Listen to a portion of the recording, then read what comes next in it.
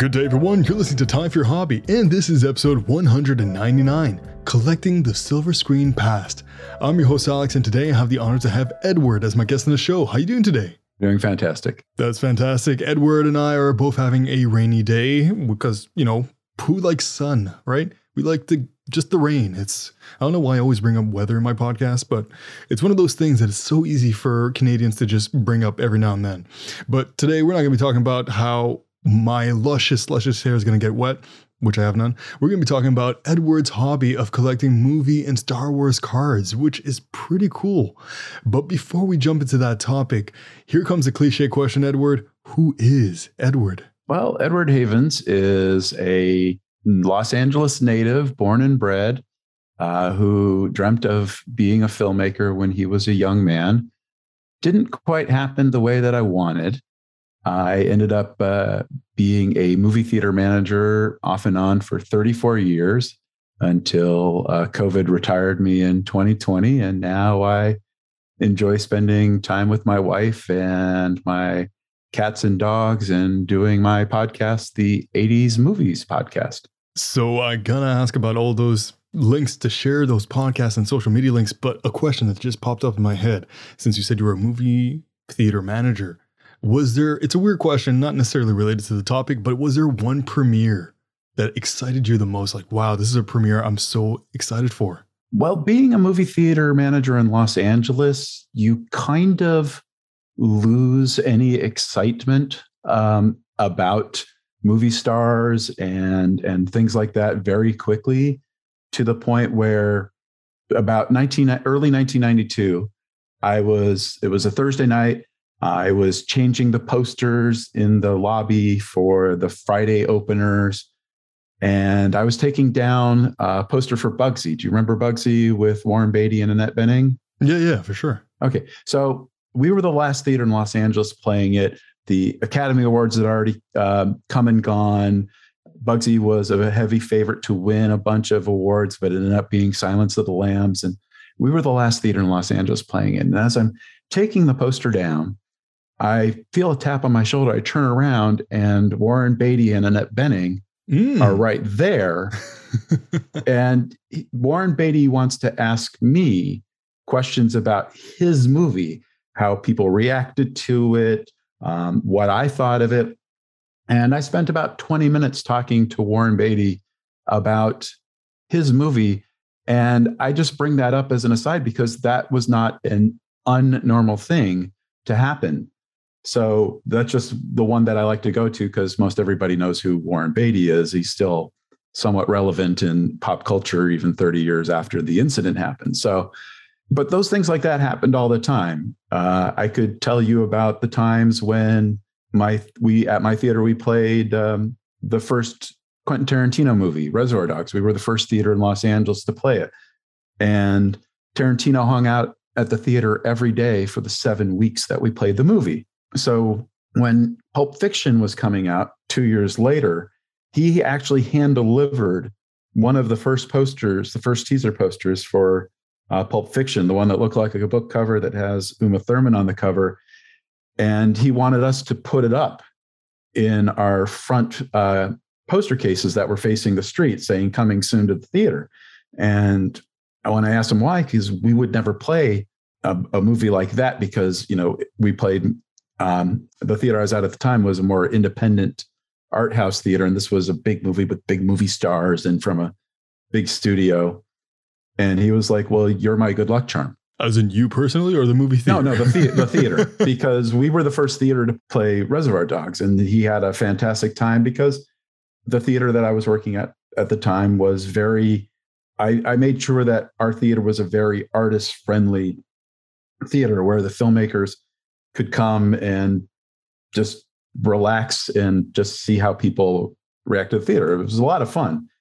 Some of that theater is no longer there. It was the New Wilshire Theater in Santa Monica, but we had Kevin Smith there. We had Dustin Hoffman was a regular visitor to the theater.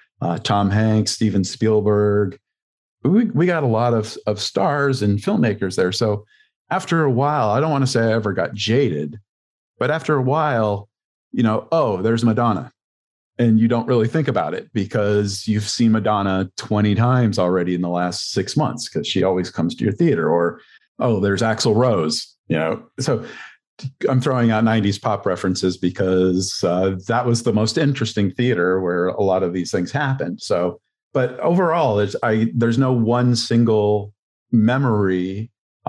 There's 1,000 of them that have, just little spots in my mind now of, oh, that was fun back then. It's kind of cool to just go back in those memories like, oh, cool, I met this person. All right, yeah, I met them 20 times. All right, this is just a regular. That's Bob. Yeah, Bob down the street, the one that won like 7 Emmys. Yeah, Bob. Yeah, he's a regular here. Yeah, casual guy.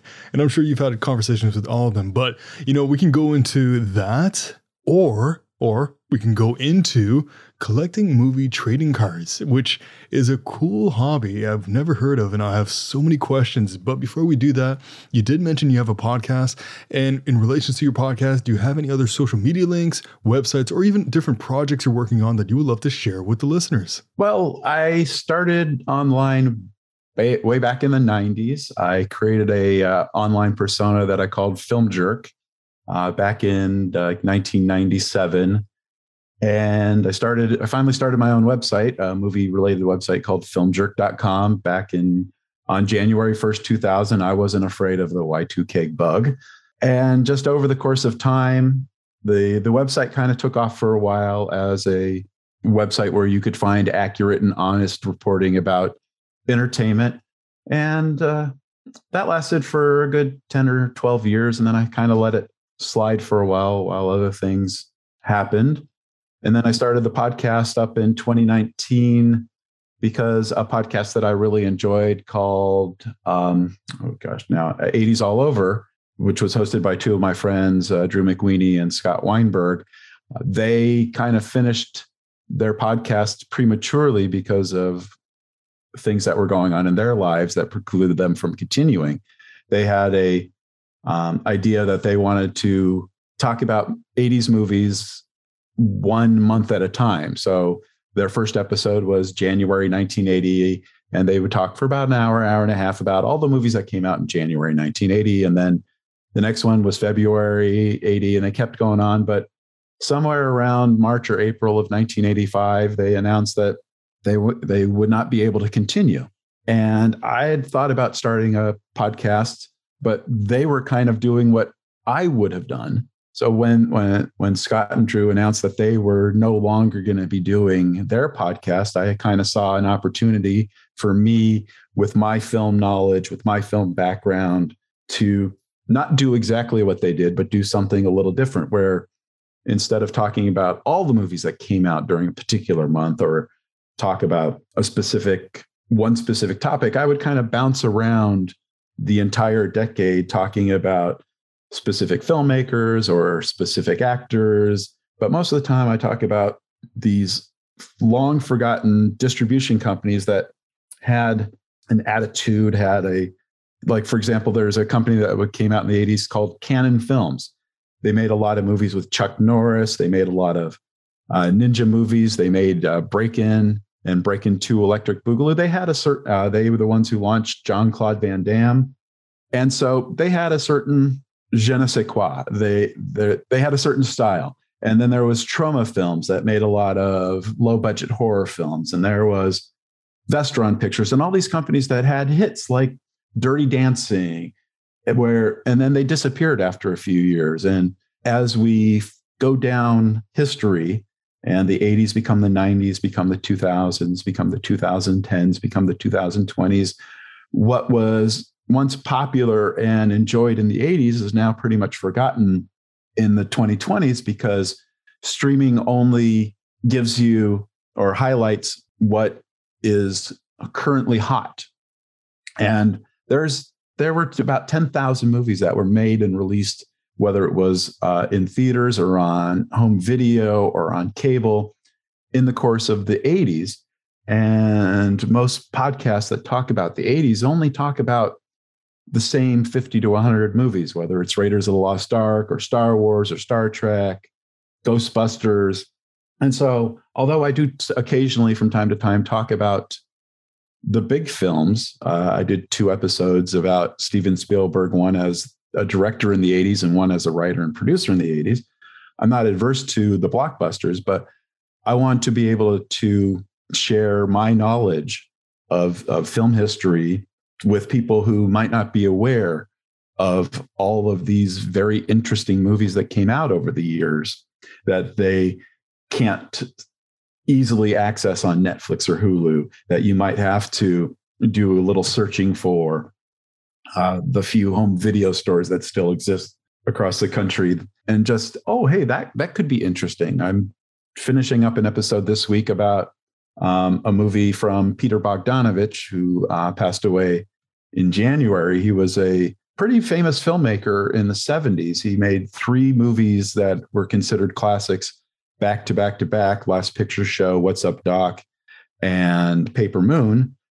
Between them, 12 Oscar nominations and several wins. And then he kind of hit a lull in his career. And in 1980, he made a movie called They All Laughed, which had stars like Ben Gazzara and Audrey Hepburn and John Ritter.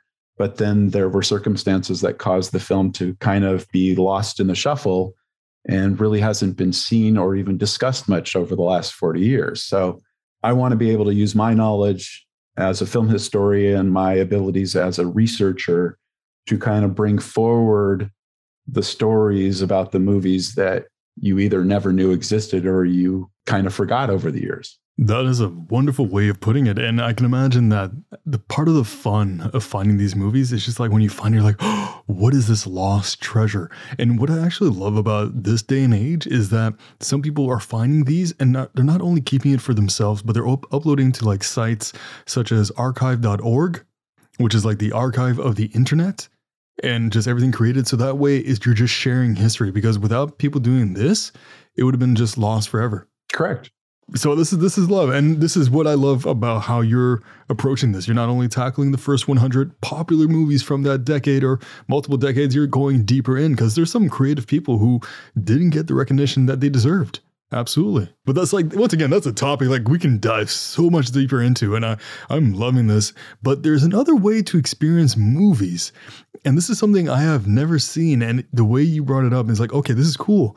Collecting movie trading cards. So what is that exactly? If you don't mind giving a definition. Okay. So when you were a kid, did you follow like the Expos or the Blue Jays? Yeah. Yeah. And you could go down to a liquor store and you could buy a pack of O-Pee-Chee or Topps trading cards. And, you open up and there's a stick of gum and there's a bunch of cards of a bunch of players. And you were hoping maybe to get one of your favorite players. Well, companies like Topps and O-Pee-Chee would have contracts with movie studios and movie producers to do something similar for movies. So if you were a fan of Star Wars, you could go down and instead of buying a pack of baseball cards, you could buy a pack of Star Wars cards.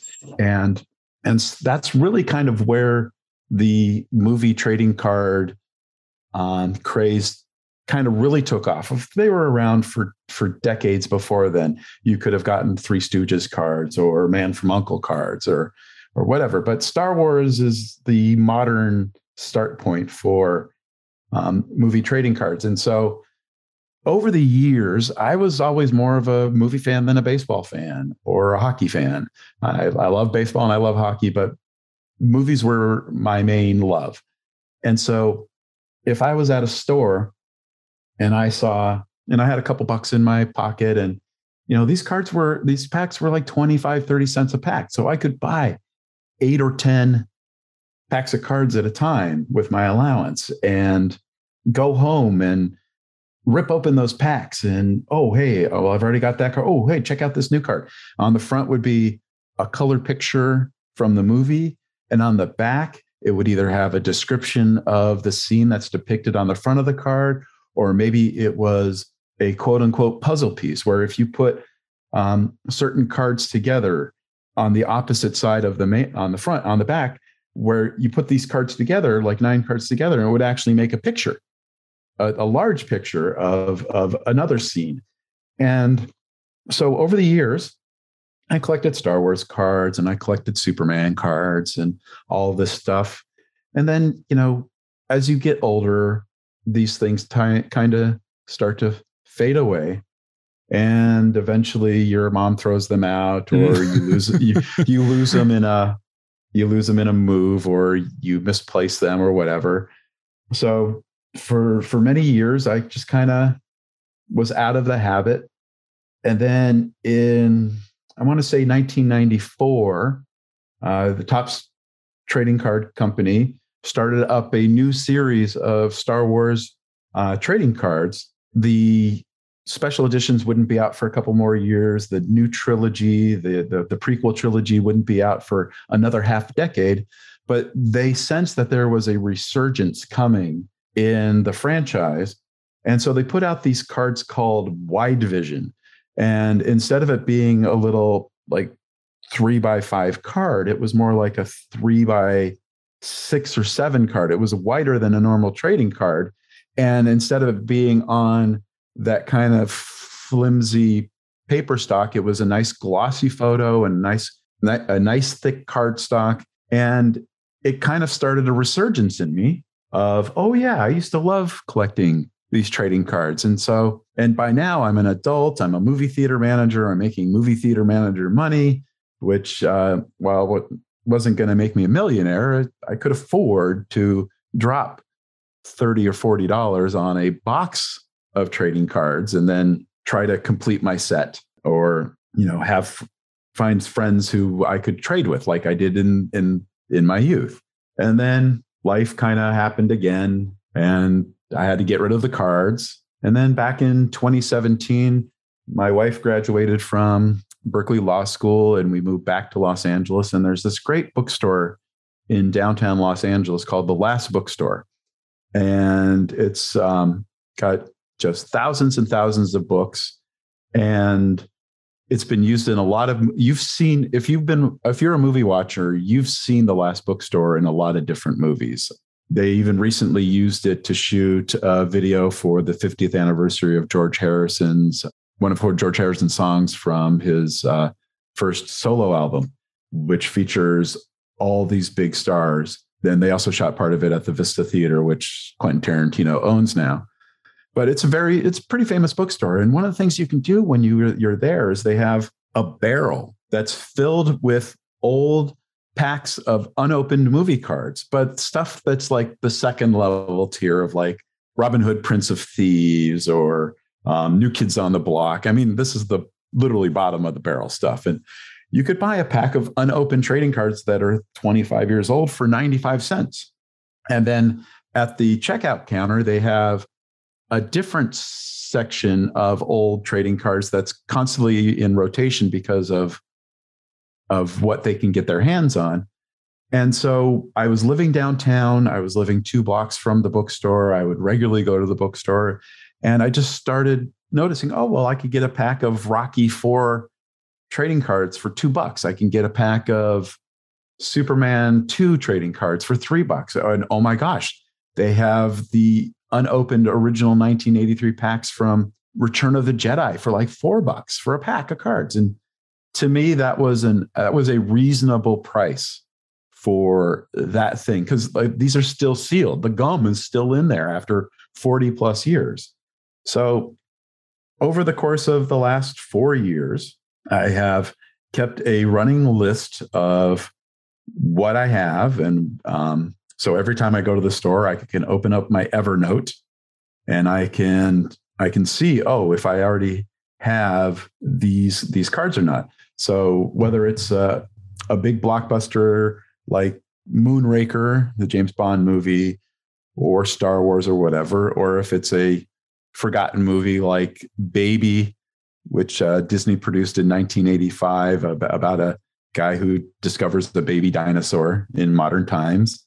It kind of brings me back to my youth and how fun it was to be able to buy a pack of trading cards and take it home and open it up and see if you got something you needed or something that was really cool looking, or if you just got a bunch of cards that you already had. So what I've been doing is buying them in sets of 2. So I can keep one closed up, and then I can open one up, and I have a binder that has, pockets for each of the unopened packs and pockets for each of the cards. And so I've got Dick Tracy cards from 1990 going back to Warren Beatty again. I've got all of these series of cards from all of these years. Like apparently they never made cards for RoboCop when RoboCop came out in 1987 because it's a rated R movie. It's not really for kids. So when RoboCop 2 came out in 1990, they deliberately made it so it would be a PG-13 movie. So they made RoboCop 2 cards, but half of the set was the original RoboCop movie. But the packs were marked RoboCop 2. And so, there was like 100 cards in the set, and the first 50 cards were for the original RoboCop movie, and the second 50 cards were for RoboCop 2. So being able to just open up those packs and go through those cards, you see on YouTube, you can see these unboxing videos of people who spend $200 on these like ultra rare Star Wars cards that they call Masterworks that are guaranteed to have, at least one card in the box with a signature of one of the stars of the movies, whether it's Harrison Ford or Carrie Fisher or the guy who played Admiral Akbar. And so, but for me, those unboxing videos are not exciting or interesting because they're somebody else's stuff, and I'm not going to pay $200 for a box of cards that only have 4 packs in them, that only have 5 cards in each pack. It doesn't matter how good the quality is. I'm not buying it as an investment. I'm not buying it to try to pull a Carrie Fisher card that's now worth $1,000, quote unquote, because she is no longer with us and can't sign any more cards. I'm not into that whole speculative thing. I collect because of the joy that it brings me and the memories of what it was like to open those packs 35, 40 years ago. And it has me thinking, when you do open these packs, sometimes there can be defects in cards. Do you have any cards that has a defect? You're like, oh, cool. This is a very unique one. And it's not a monetary value that you look at it from a point of view. It's more like it's like a misspell of a name or a color is a little off, but it makes it pretty unique. There have been cards like that. The most famous Star Wars trading card from 1977, one of the artists at Topps put a gold phallus on C-3PO. And it was in one of the pictures, and it was caught very quickly, but some of the cards got out. So if you had that card could conceivably be worth several hundred or $1,000.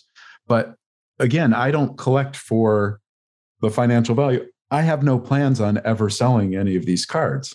So I'm not even attempting to try to collect an entire set. I just want to be able to have these cards. Like I said, I buy them in sets of 2 so that I can open one and keep one sealed. And when I'm gone, and whoever claims my collection, let them do whatever they want with it. I won't worry about it. I can't do anything about it anyway. But while I'm here, I enjoy these cards. In fact, this morning I haven't touched the binder in a while because of the pandemic. I haven't gone to stores for shopping as much as I used to. But I pulled it out today to look at them again, and it's like, oh yeah, and see, like, for example, if you're opening up a pack of Moonraker cards from 1979, well, that gum has been in there for 43 years, and it's as the pack, as you unwrap the pack, it's between the wax wrapping and one of the cards. So that one card is going to be a little damaged probably after having a piece of gum sit next to it for 43 years. But to me, it doesn't matter how damaged it is or not. It's a matter of being able to remember what it was like to watch Moonraker for the first time in 1979 and how much it solidified my love of James Bond movies and eventually my love of the Bond novels. So for me, it's just an extension of the joy that movies bring me. It's interesting you say that, because when I was cleaning out my grandfather's house that we now live in, we ended up finding an unopened Game Boy from 1989 that still had batteries in it, like in the boxes, batteries included. And for me, I grew up with video games. So when I saw that, I'm not looking at it at monetary value. I'm looking at this like, this is cool. It's a part of history that's untouched. And it meant so much to me. I'm like, oh, cool. I'm looking at it right now. I'm like, there's a little bit of me that wants it to open it up, but that corrosion of those batteries cannot be good. Oh, no. Yeah. In fact, one of the other things that as I grew up, the one thing I actually did hang on to from my childhood was my Atari 2600. So because I had earned the money to buy that. I bought that Atari myself. It wasn't a gift from my mom or dad. I worked for that. And then as I got older and the internet made it a lot easier to find the things that I was missing, over the course of 24 years, I had collected about 98% of all the games ever released for the Atari 2600, including, and the way that they rate it is that there's like common games that everybody had. Like, if you bought the original Atari 2600s in the late 70s, it came with Combat. And then in 1982, it came with Pac-Man. So those are common games because everybody had those. And then there's uncommon games and there's rare games and extremely rare games. And then after that point, there's a different grading scale because there were a bunch of games that never even got released, where a company had a programmer writing a game and they only made a few test cartridges and the game never got actually completed or released.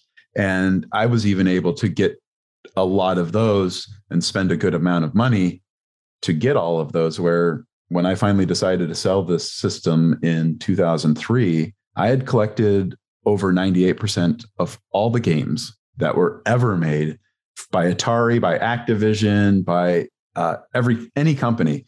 And some of those games only had 5 or 6 copies in existence.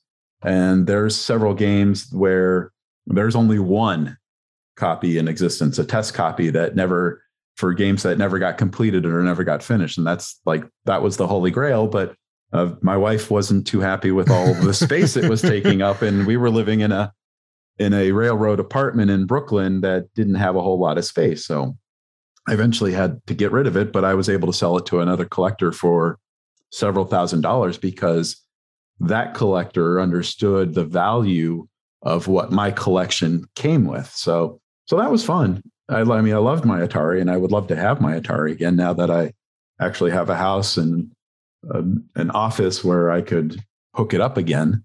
You know what? Just tomorrow, there's going to be an Atari that just shows up at your doorstep. I don't think my wife would like that, but you just tell her, "Oh no, how did this get here? Oh, I guess we have to adopt it."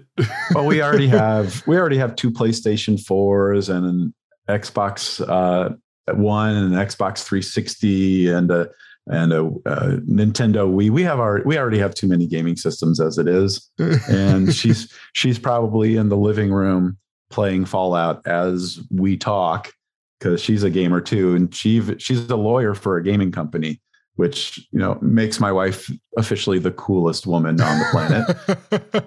Well, I guess I might have to have her on this podcast too. Oh, you'll never have it.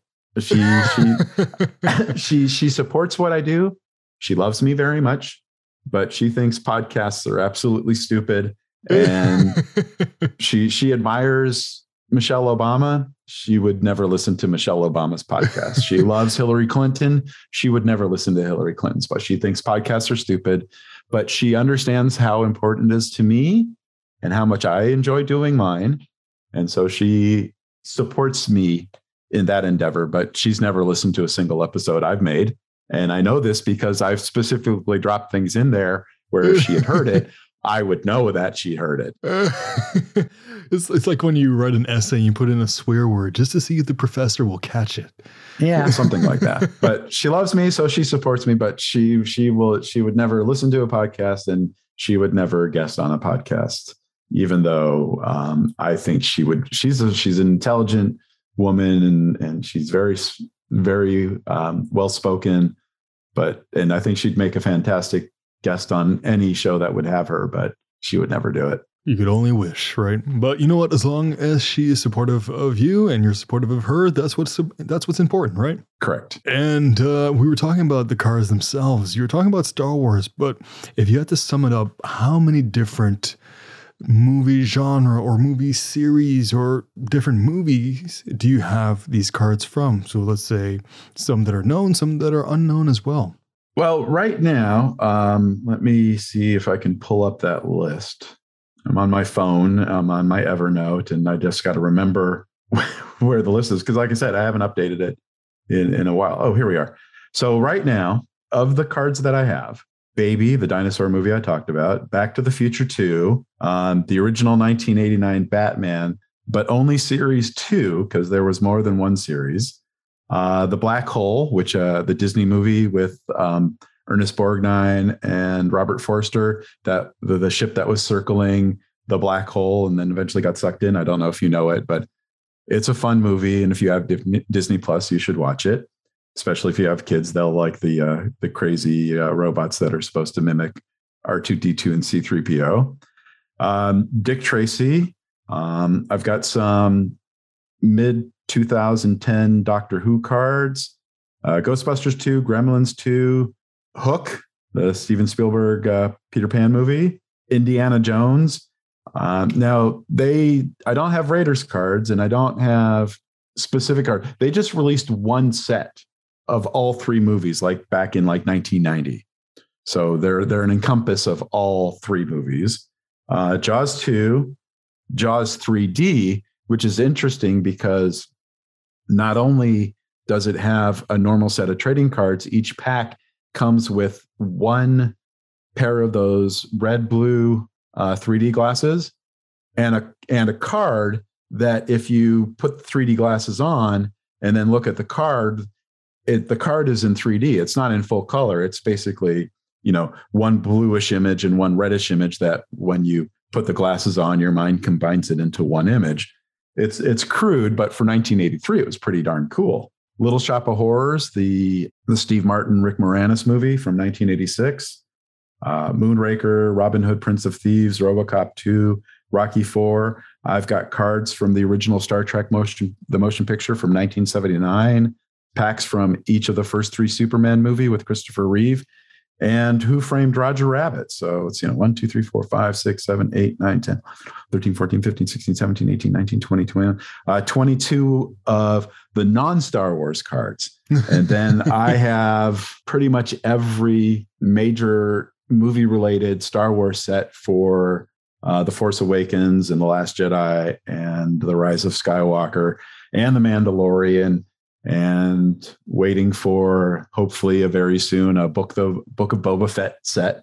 Those are the ones that I really enjoy because not only do they have the cards, but I have to admit, it's kind of fun that they now have chase cards. I don't know if you know about this, but if you're buying cards from Walmart, or if you're buying cards from Target, or if you're buying cards from Toys R Us when they were still open, they would have these things called chase cards, which were cards that were specifically only available in specialty packs from those individual retailers.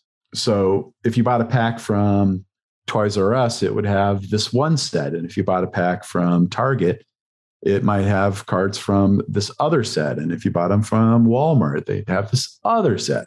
And so it's a lot of fun because each of the card sets is different.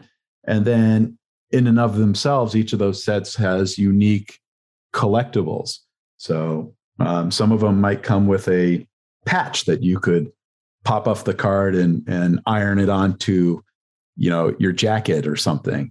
And some of them might have a special card that has embedded into the card a piece of a costume that was used in the movie, or a signature card, or just a variety of things.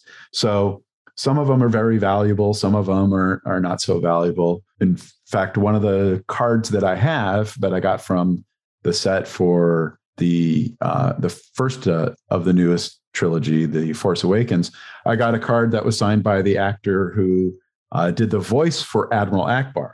And he wasn't an actor. He was actually somebody who I found out later lived 2 blocks from me in Berkeley when my wife was going to Berkeley Law School.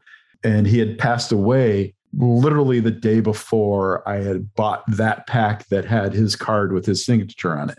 But I didn't learn that he was literally my neighbor until like a month after that happened.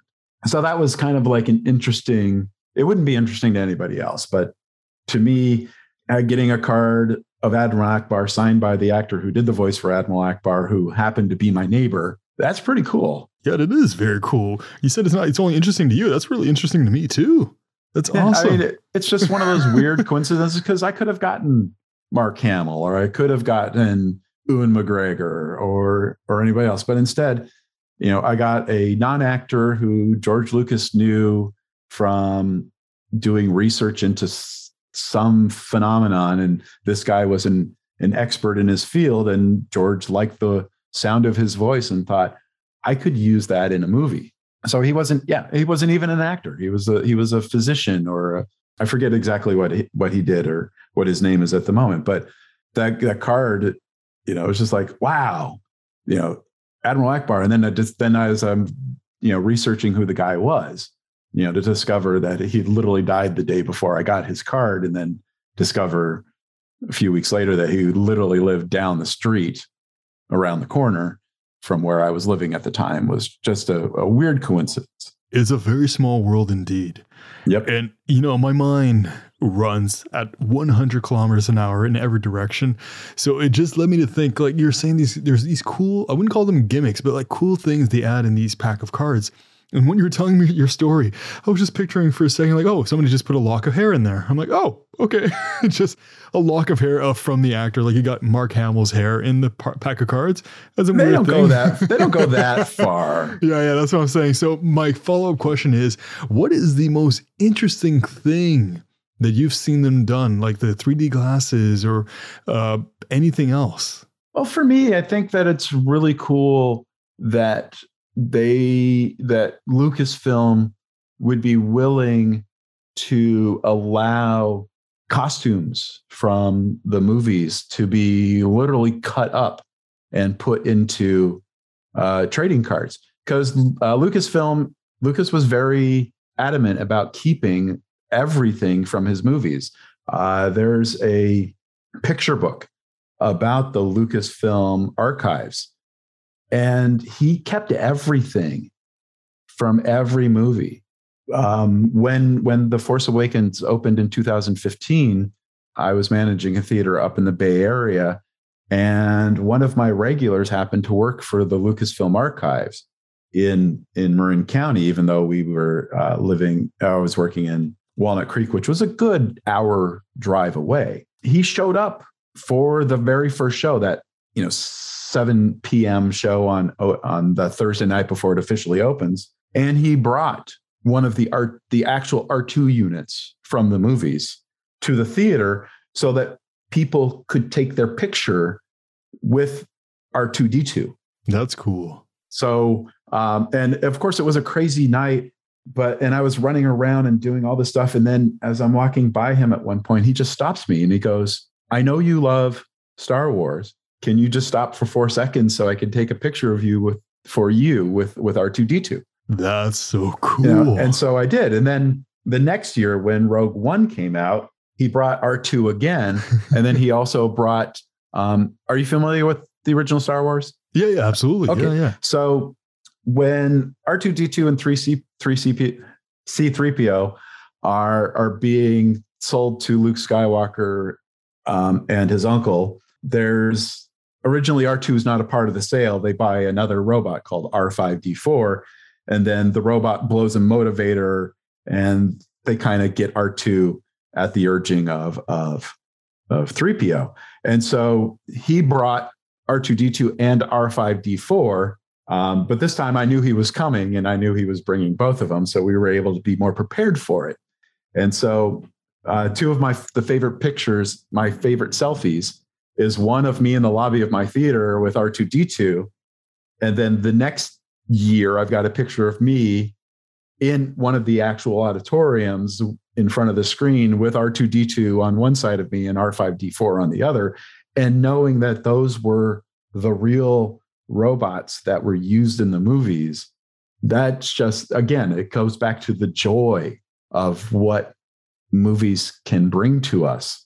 And so, but to answer the question, I love that Lucasfilm was able to allow, even if it's just a minor character, a shirt from, the guy who gets his arm chopped off in the cantina in the first movie. Whatever, it doesn't necessarily have to be Sam Jackson's Jedi robe, but just that they were allow an actual costume from the movie to just get cut up and distributed into packs of trading cards, to me is just amazing.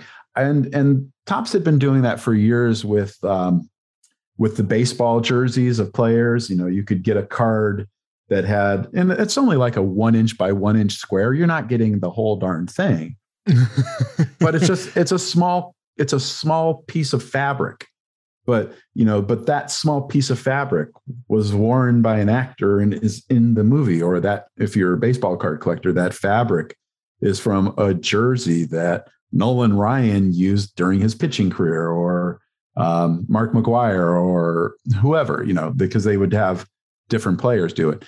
And then the players would sign that card as well. So I love that collecting has gotten to a point now where you're making it more exciting for collectors. The downside of that, of course, is a lot of people buy up a good part of the available supply because they're trying to get, the e-ticket cards, the things that are going to be worth hundreds or thousands of dollars.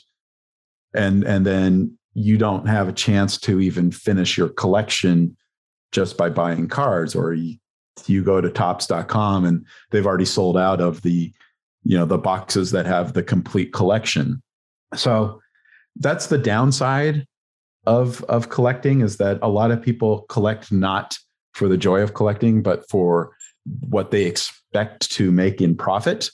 And if you watch these unboxing videos, they'll actually, you'll see it's like, I bought a pack of 1986 Fleer basketball cards because the Michael Jordan rookie card is worth $5,000 or $10,000 if it's in there. And the chance of there being a Michael Jordan rookie card in that pack is extremely slim. And so they try to create excitement from every card that they turn over, in the hopes that they finally got a Michael Jordan rookie card that's going to make them rich. So that's the downside. But for me, whether it's a card with a signature of Admiral Akbar or something else, I love that they've introduced an extra level of excitement to go with collecting. But I still would collect even if they didn't have them. I would still buy those cards and even as a collector, I don't try to collect every single subset from every single store. I don't shop at Walmart for personal reasons. So I don't worry about trying to get all the Walmart cards because I don't shop at Walmart. So for me though, it's the excitement and the joy that it brings. So you're saying you don't shop at Walmart. So what is your preferred method to obtain new cards? Is there a specific store you'd like to go to? Do you also, let's say, shop on eBay, for example, or anywhere else?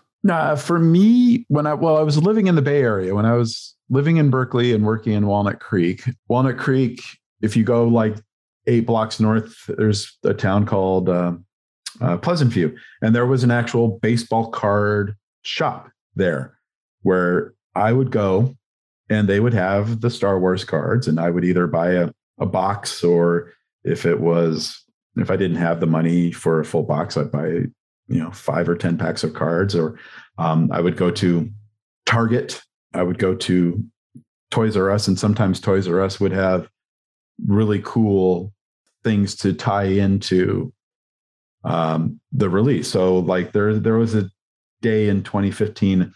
It was called like Star Wars Thursday, and it was like 3 months before The Force Awakens was released in theaters, where the first wave of collectibles for The Force Awakens was being released, and Targets were opening at midnight so that they could officially put these on sale. And so Toys R Us was like, if you come in and buy X amount of Star Wars stuff at midnight on Star Wars Thursday or whatever the day was, we'll give you a free T-shirt that had an image of a Funko Pop with one of the Star Wars Funko Pops that was being released that day. I don't collect Funko Pops, but I have a coworker that did, and so I got off work a little early that night. I went down to Toys R Us. I spent about $100 on Star Wars cards that were brand new. And then when I got to work the next day, I gave Rusty the T-shirt because I knew it would make him happy. So for me, that's the joy of collecting, is that I'm not just making myself happy, I'm making my friends happy. So my follow-up question was going to be, what would you say is the best part about collecting movie trading cards? But you basically answered that. So yeah, it's like as if you knew what the questions were beforehand. But so how about in regards to the actual organization of your collection? Do you have a specific way you organize your collection? Yeah. So each series of Star Wars cards, whether it's the 2015 Force Awakens cards or the 2016 Rogue One cards, and each year between 2015 and 2019, they released a new Star Wars movie, and Topps would release multiple series based on those. So the first series would be like a throwback series. It was like a countdown too, because they couldn't give away, if you're looking at the cards, they're going to give away important plot points. And you don't want to give away important plot points to a movie that doesn't come out to 3 months. So the first set that they would release was called The Road to The Force Awakens. And the cards were actually printed like the old cards from the 70s and 80s with the old time card stock. And they would have designs on them that mimicked various older Star Wars cards from the 70s and 80s. Then a week or so before the movie came out, they would release the official first series of the movie cards, which would have each individual character would have its own card, and each like spaceship would have its own card. And on the back would be a brief description, because again, the movie hasn't come out yet. So the cards would like kind of prep you for the movie. And then a month or two after the movie came out, they released series 2, which had, like the actual storyline in picture form. So the way that I do it is I have a binder for each movie. And then I have a label on the front that, on the spine that says 2015 The Force Awakens, 2016 Rogue One, 2017 The Last Jedi, and so on. And the front pages would have an unopened pack of cards in the pockets. So there's 3 sets from each series. So I've got a page that's got 4 spaces for sleeves. So each space has an unopened pack. And then the next, they're these card sleeves that have 9 pockets on each page. And so from 1 to whatever, the 1 to 100, the cards are in 1, 2, 3, 4, and so on to the end. And one of the things that Topps has been doing with the cards is that they have various levels. So, one pack will come with like 6 common color cards and 1 uncommon color card, and then 1 card that was either be a rare or an extremely rare color. And so my binder will have just the common cards, which are blue. And then once I would complete the set, I would keep the other cards, including the rarer cards, in a box. It's just called a card box. It's a cardboard box that, you can buy them in lengths that will hold approximately 200 cards or 440 or 600 or 800. So depending on how many cards I had for that that movie, I would keep the extra cards in the boxes. So in my one for the 2015 movie, The Force Awakens, I've got 1 through 100, and then after that, I've got a page or two of the chase cards from Target, and then after that, the chase cards from Toys R Us, and after that, the chase cards from another store, or they would have various subsets within the regular packs of cards. So I would have them in a certain order, and then after that, do that again with the Series 1 cards, and then do that again with the Series 2 cards and their various chase cards. And so I've got 5 binders for the 5 movies released between 2015 and 2019. And then I have a separate binder for the older cards and the ones that don't fit within the narrative, the card collecting narrative per se, because sometimes Burger King would release a series of cards, and they're not made specifically by Topps, but Burger King would license from Lucasfilm the right to make a series of cards based on a movie. Or a couple of years ago, when the Han Solo prequel movie came out with Woody Harrelson, Denny's had you go to Denny's and you order a certain type of breakfast, and they would bring you a pack that had 2 cards that were exclusive to Denny's.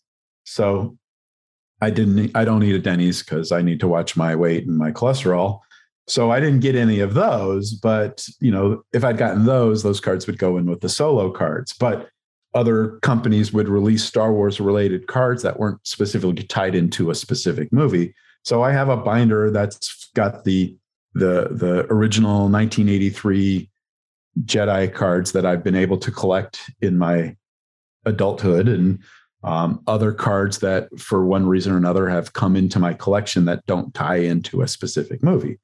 And then I have another binder that has the other non-Star Wars cards in alphabetical order. So first I've got Baby, and then I've got Back to the Future 2, and Batman. And so they're in alphabetical order. So if I want to go back to specifically, the Jaws 3D cards and pull out a pair of glasses and look at those cards, I know where to find them because I keep them in alphabetical order. And it had me thinking, because you were talking about Series 1, it comes out before the movie comes out. Now, for those that you have collected before watching the movie, did they do justice for you to watch the movie? Like, wow, these are really representing the movie. I'm getting more excited for it. Kind of like watching a trailer. In a sense, because usually the cards were timed to come out as the movie was coming out, so they wouldn't spoil. Because I'll give you a good example. If you were an avid book reader in 1980 and you read the novelization of The Empire Strikes Back, you would have known that Darth Vader was Luke Skywalker's father a full month before the movie came out, because the novelization came out in April and the movie came out in May. And in the novelization, it's right there, plain as day. But now, and people didn't care so much about spoilers back then, but now we've become so entrenched in don't spoil me. I want to know if Tobey Maguire and Andrew Garfield are in the new Spider-Man movie, but I don't want to know. And so card collecting today is very tricky because they don't want to give away anything before people have a chance to experience it. So that's why they have different series. So, for those Star Wars movies that came out in 2015 to 2019, they deliberately set it up so that you have a storyline that leads to that movie. So the cards for Rogue One would concentrate on the 1, 2, 3 episodes that led you to, and other storylines from books or comics that would lead you to those people going after that information for the Death Star that, at the end gets handed over to Princess Leia. But in the cards for The Force Awakens, it would encompass, even though it was the same number of cards, 100, it would encompass not only the first three movies and the various other tie-ins for comics and novels, but it would also have the original trilogy. So back in the 70s and 80s, yeah, they were very representative of the storyline because that was their intent. The intent was to remind you of what you liked about the movie. Because again, we didn't have the internet in 1977. We didn't have cable, or if you had cable, you were very lucky because cable wasn't widely available. VCRs were just starting to become popular. And so they were meant to be remembrances to remind you of what you liked about the movie. So the nature of the trading card has changed as now we have 4K Blu-rays of our favorite movies from 40 years ago. And then when the new movie comes out, you have to walk that fine line of how much information are we going to give our audience before they actually have a chance to see it. In fact, I'm sorry to interrupt, but like, for example, this week, there's a bunch of speculation now of which characters are going to be in the new Doctor Strange movie, because Lego and other people who other companies that have tie-ins with those Marvel movies are now starting to send out their brochures to store buyers. And it's like, so now there's speculation of whether or not a certain character from Spider-Man No Way Home is going to appear in Doctor Strange and the Multiverse of Madness. And we're not talking Tom Holland. So because, or is Patrick Stewart in the movie as Professor Xavier from another part of the multiverse? Because in our universe, he might be dead, but in another universe, he might be alive. And so, but because somebody saw one of those brochures and decided to scan the pages and have a quote unquote exclusive, this confirms that character X is going to be in this movie that doesn't even come out for 3 months. So now you have to walk a very fine line as a creator of memorabilia to try to make sure that you don't give away things before the movie comes out. So it's a very tricky line to walk, and I don't envy them trying to walk it. And as everybody knows, Tom Holland sometimes likes to spoil things by accident. And Mark Ruffalo. I remember that clip. Not everybody dies. Yeah, sure. That was so funny. But it's kind of cool, that thin line that they have to walk on, like what they have to put on the card. Because like you said, people will analyze it to death. And they will find the smallest detail. I was at Doctor Strange, they were looking into the mirrors. They saw the shield for Captain America. They thought, or people were saying they saw Deadpool too. So people will investigate. We have private investigators everywhere. Yeah, well, we have internet investigators everywhere. Yeah, exactly. People who do their own research. And what would you say are some misconceptions about people who collect movie trading cards? I don't think that there's any misconceptions, just because for people of a certain age, we grew up collecting baseball cards, and you can still collect baseball cards today. You can go to, Target or Walmart and these stores, and they're out there right now. Topps just released their first series of 2022 cards, even though we don't even know if we're going to have a baseball season yet. But you can go down to a card store, or you can go to a big retailer and you can buy trading cards today. So I don't think there's a lot of misconceptions, because it's something that is built into our pop psychology, and it's something that never really faded away. And most people have hobbies of their own. So I don't think that it has any kind of misconceptions. I think we are now part of a society where we understand that people have different reactions to how we enjoy things. And so outside of politically touchy subjects or sociological touchy subjects, trading cards aren't that touchy of a subject. it's not something that you really parade around. I mean, if I didn't tell you that I collected movie trading cards, that's something you would never know about me. And I don't think you probably don't you probably didn't have a preconceived notion of what a person was who collects movie trading cards, because you don't really know a lot of people, or you may know a lot of people who do, but you don't know it because it's not something that is publicly advertised. It's something that I enjoy in my home and that I will share with my nephew or other people, like-minded people, but it's not something that is secret or shameful. It's just something that is done in the shadows, for lack of a better word. And nowadays, the nerd and geek culture is just being more exposed and people are more into it. So I was born in the 90s and liking these kind of things, it wasn't cool. People didn't like it. And I'm sure it was the same thing back in the 80s and 70s, like liking comic books and stuff like that. You were seen as a specific type of person. But nowadays you have people like Samuel L. Jackson likes anime. The nerd culture is coming back in a way that it's a positive light. So yeah, movie trading cards, it has the chance of becoming retro again, in the sense that a lot more people, and hopefully I'm doing my part by bringing you on here, and that might encourage somebody else to start their own movie trading card collection. Yeah, I've in fact, just this morning, while I was perusing Twitter during breakfast, someone who I don't follow them, but somebody who I do follow retweeted, they have a comic book store in Detroit where for $1 you put 4 coins into those machines that like spit out stickers that you can put on your backpack or on your, like a giant gumball machine kind of thing. Kind of, but you put 4 quarters, you push the slot in, and a trading card from RoboCop 2 will come out.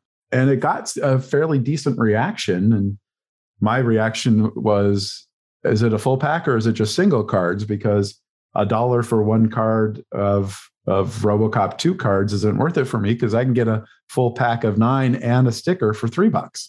So for me, if it was a full pack for $1, fantastic. How many can I get? How many can you send me? But if it's a single card for $1, that's not value. That's not a value to me, because I can and have gotten full packs for $3 that give me more than triple the amount of cards for the same cost. See, what you have to do, and my old grocery store used to have this. It was a gumball machine. And if you just turn the handle just right and just wiggle back and forth, you can get multiple gumballs. Yeah. Maybe there's a technique with that one where you just like push it in just right and go wiggle back and forth. You can get multiple cards for just $1. Yeah, I don't think I'm going to go all the way to Detroit from Los Angeles to get RoboCop 2 cards. I'll do it for you. There. Yeah. Maybe the next time I head to Windsor to visit my grandmother's grave, maybe I'll stop there on the way back to the airport or something. There you go.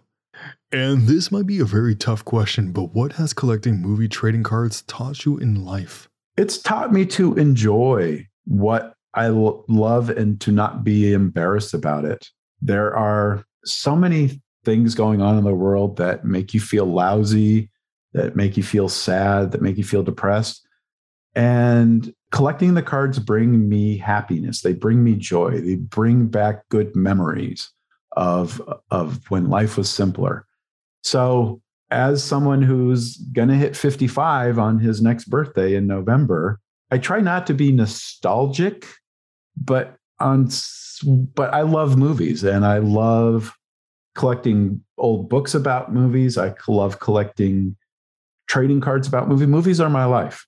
I've made them my life because they bring me joy. And some of those cards just take me back to when I was 8 or 10 years old, and just the memories of how wonderful it was to experience something for the first time that you don't get to have so much anymore as somebody who's in their mid-50s. So if you're, whatever you're collecting, whether you collect comic books or trading cards or old video game cartridges or whatever, just enjoy them.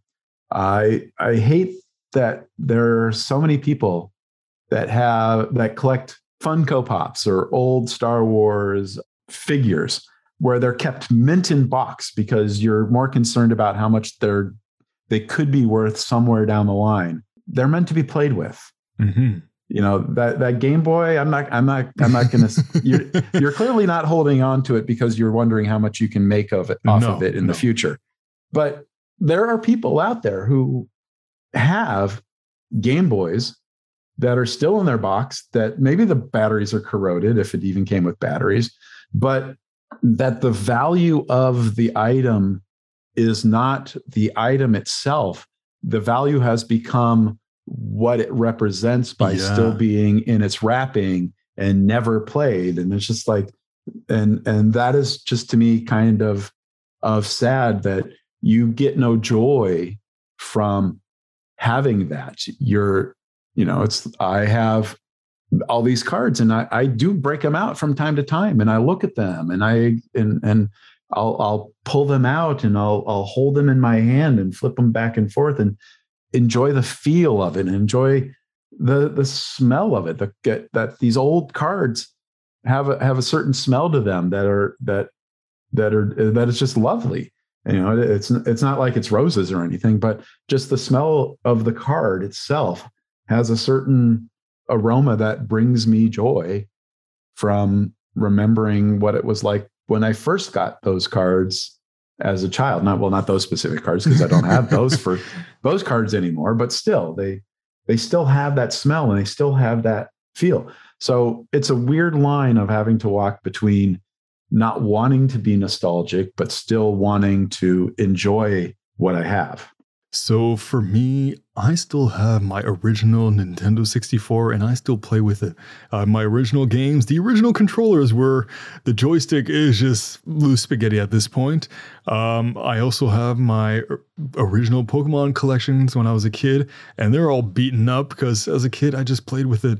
And for the Game Boy that's unopened, for me, yeah, you're right. There's some people that go look at it like, oh, there's a monetary value. But for me, I look at the box and I remember the first day that I got a Game Boy, and I'm like, that is just that. The feeling of looking at it is like, oh, this is like the feeling of a kid just opening it up. I remember, I don't know, this is weird, but I remember when I was a kid, I got Super Smash Brothers for the Nintendo 64. The first night I was not allowed to play with it, but I was so excited to play with it. I opened it up and I took the cartridge and I slept with it. I put it underneath my pillow. So first thing in the morning, I would run downstairs and play it. Yeah. But like with my son, that's like my Nintendo 64 is going to be the first console I'm going to show him. And awesome. I don't care about him breaking the controllers because they're already broken. So I've asked this question at the beginning of the episode, but I'll ask it again at the end. Do you have any social media links, websites, or projects you're working on that you would love to share? Well, my Twitter feed is 80s Movie Pod, and I talk about the episodes that I've already made. I talk about the episodes that are coming up. I interact with other independent podcasters like yourself. And I enjoy doing the podcast, and I enjoy sharing my history with others. And I just think it's such an amazing thrill to see who's listening. Just yesterday, I've been doing this since July 2019. I got my first listener from Poland yesterday. Oh, dope. Yeah. And so it's just, and to see a map of the world and to see people who would not know who I am otherwise, from South Africa, from Vietnam, from Colombia, from just all around the globe. I haven't been listened to in every country yet. I don't have any listeners from China, but I don't think most podcasts outside of China are available in China. But I've had people from Russia and Ukraine and France, and it's just amazing to see that what I'm doing is having even the tiniest of impact. That somebody in Paris, of all the things you can do in Paris, somebody decided that they would rather hear me talk about some old movie. Is just amazing, because I love Paris. I got, my wife and I got to spend a month in Paris in 2017 and just do so many things. And to think that of all the things you can do in Paris, somebody's listened to me on their iPhone or on their computer it's just mind blowing. Well, you know what? That means you have a voice worth listening to, and you have something of value to that individual, which is fantastic. And now for the last question. It's a tough one. Do you have any questions for me about collecting movie trading cards? Well, my question would be, since you have a small child, would this be something that, now that you've discussed it with me, is this something that maybe the next time or a year or two down the road, when you guys are out shopping and you're at a Target or a Walmart and you see, they have those sections where they have the trading cards for baseball or hockey or whatever, and you see a pack of something from a Batman movie or whatever, that you will actually grab a pack and buy it, even knowing that you may never buy a second pack, and just something will that be something that you will enjoy or share with your child? Or you know what? I would, but here's the question for myself. I would ask, would I buy the pack before watching the movie with my child, or find the pack after watching a movie? So let's say it's The Lion King, for example. It was his first movie, and I go out looking for a Lion King pack just to say, this is the first movie you've watched? Or do I just find this Lion King pack? I'm like, you know what? Maybe we should watch this movie and show it to him. But yeah, I would definitely be interested in doing that. I just don't know which one would go first, the egg or the chicken. Well, I mean, but the thing is that it might be something that you hadn't considered before, that now that you've spoken to me, it's something, and I'm not going to make any money if you buy that pack of Lion King, unless you buy it specifically for me, and I don't have any packs of Lion King cards. But it's just a matter of, it's something that you can share with your child, that you can share with your niece or nephew, that you can share with your brother or sister, if they're so like-minded. And that's the wonderful thing about collecting the cards, is that it's not just for me. It's something that I can share with my nephew, who might not have seen a James Bond movie yet, or Rocky IV, or RoboCop 2, or even Who Framed Roger Rabbit, because let's face it, there's some parts of Roger Rabbit that are not appropriate for young children. But there's something about being able to say, oh, hey, you know what? When I was 12 and this came out, see this card right here? I remember this. And then you have a story to share with someone you love, that you're sharing with them because you love what you're sharing, and you love the person that you're sharing with.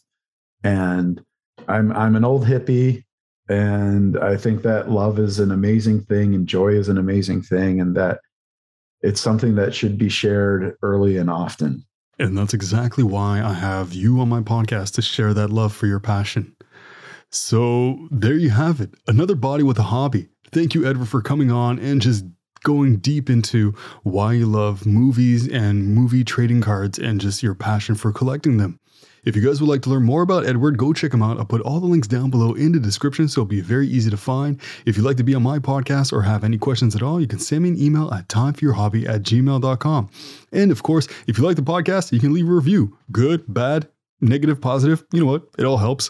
If you want to show some more support, I do have a Patreon. I sell merchandise on Redbubble. And yeah, just give a shout out on all my social media links if you want to show some support as well. But what you do have to do is go check out Edward's podcast and the links I put down below, because he's been such a splendid human being, and I'm sure he would love to share more with you. So Edward, thank you once again. Thank you very much for having me. So until the next episode, make some time for your hobby. Take care.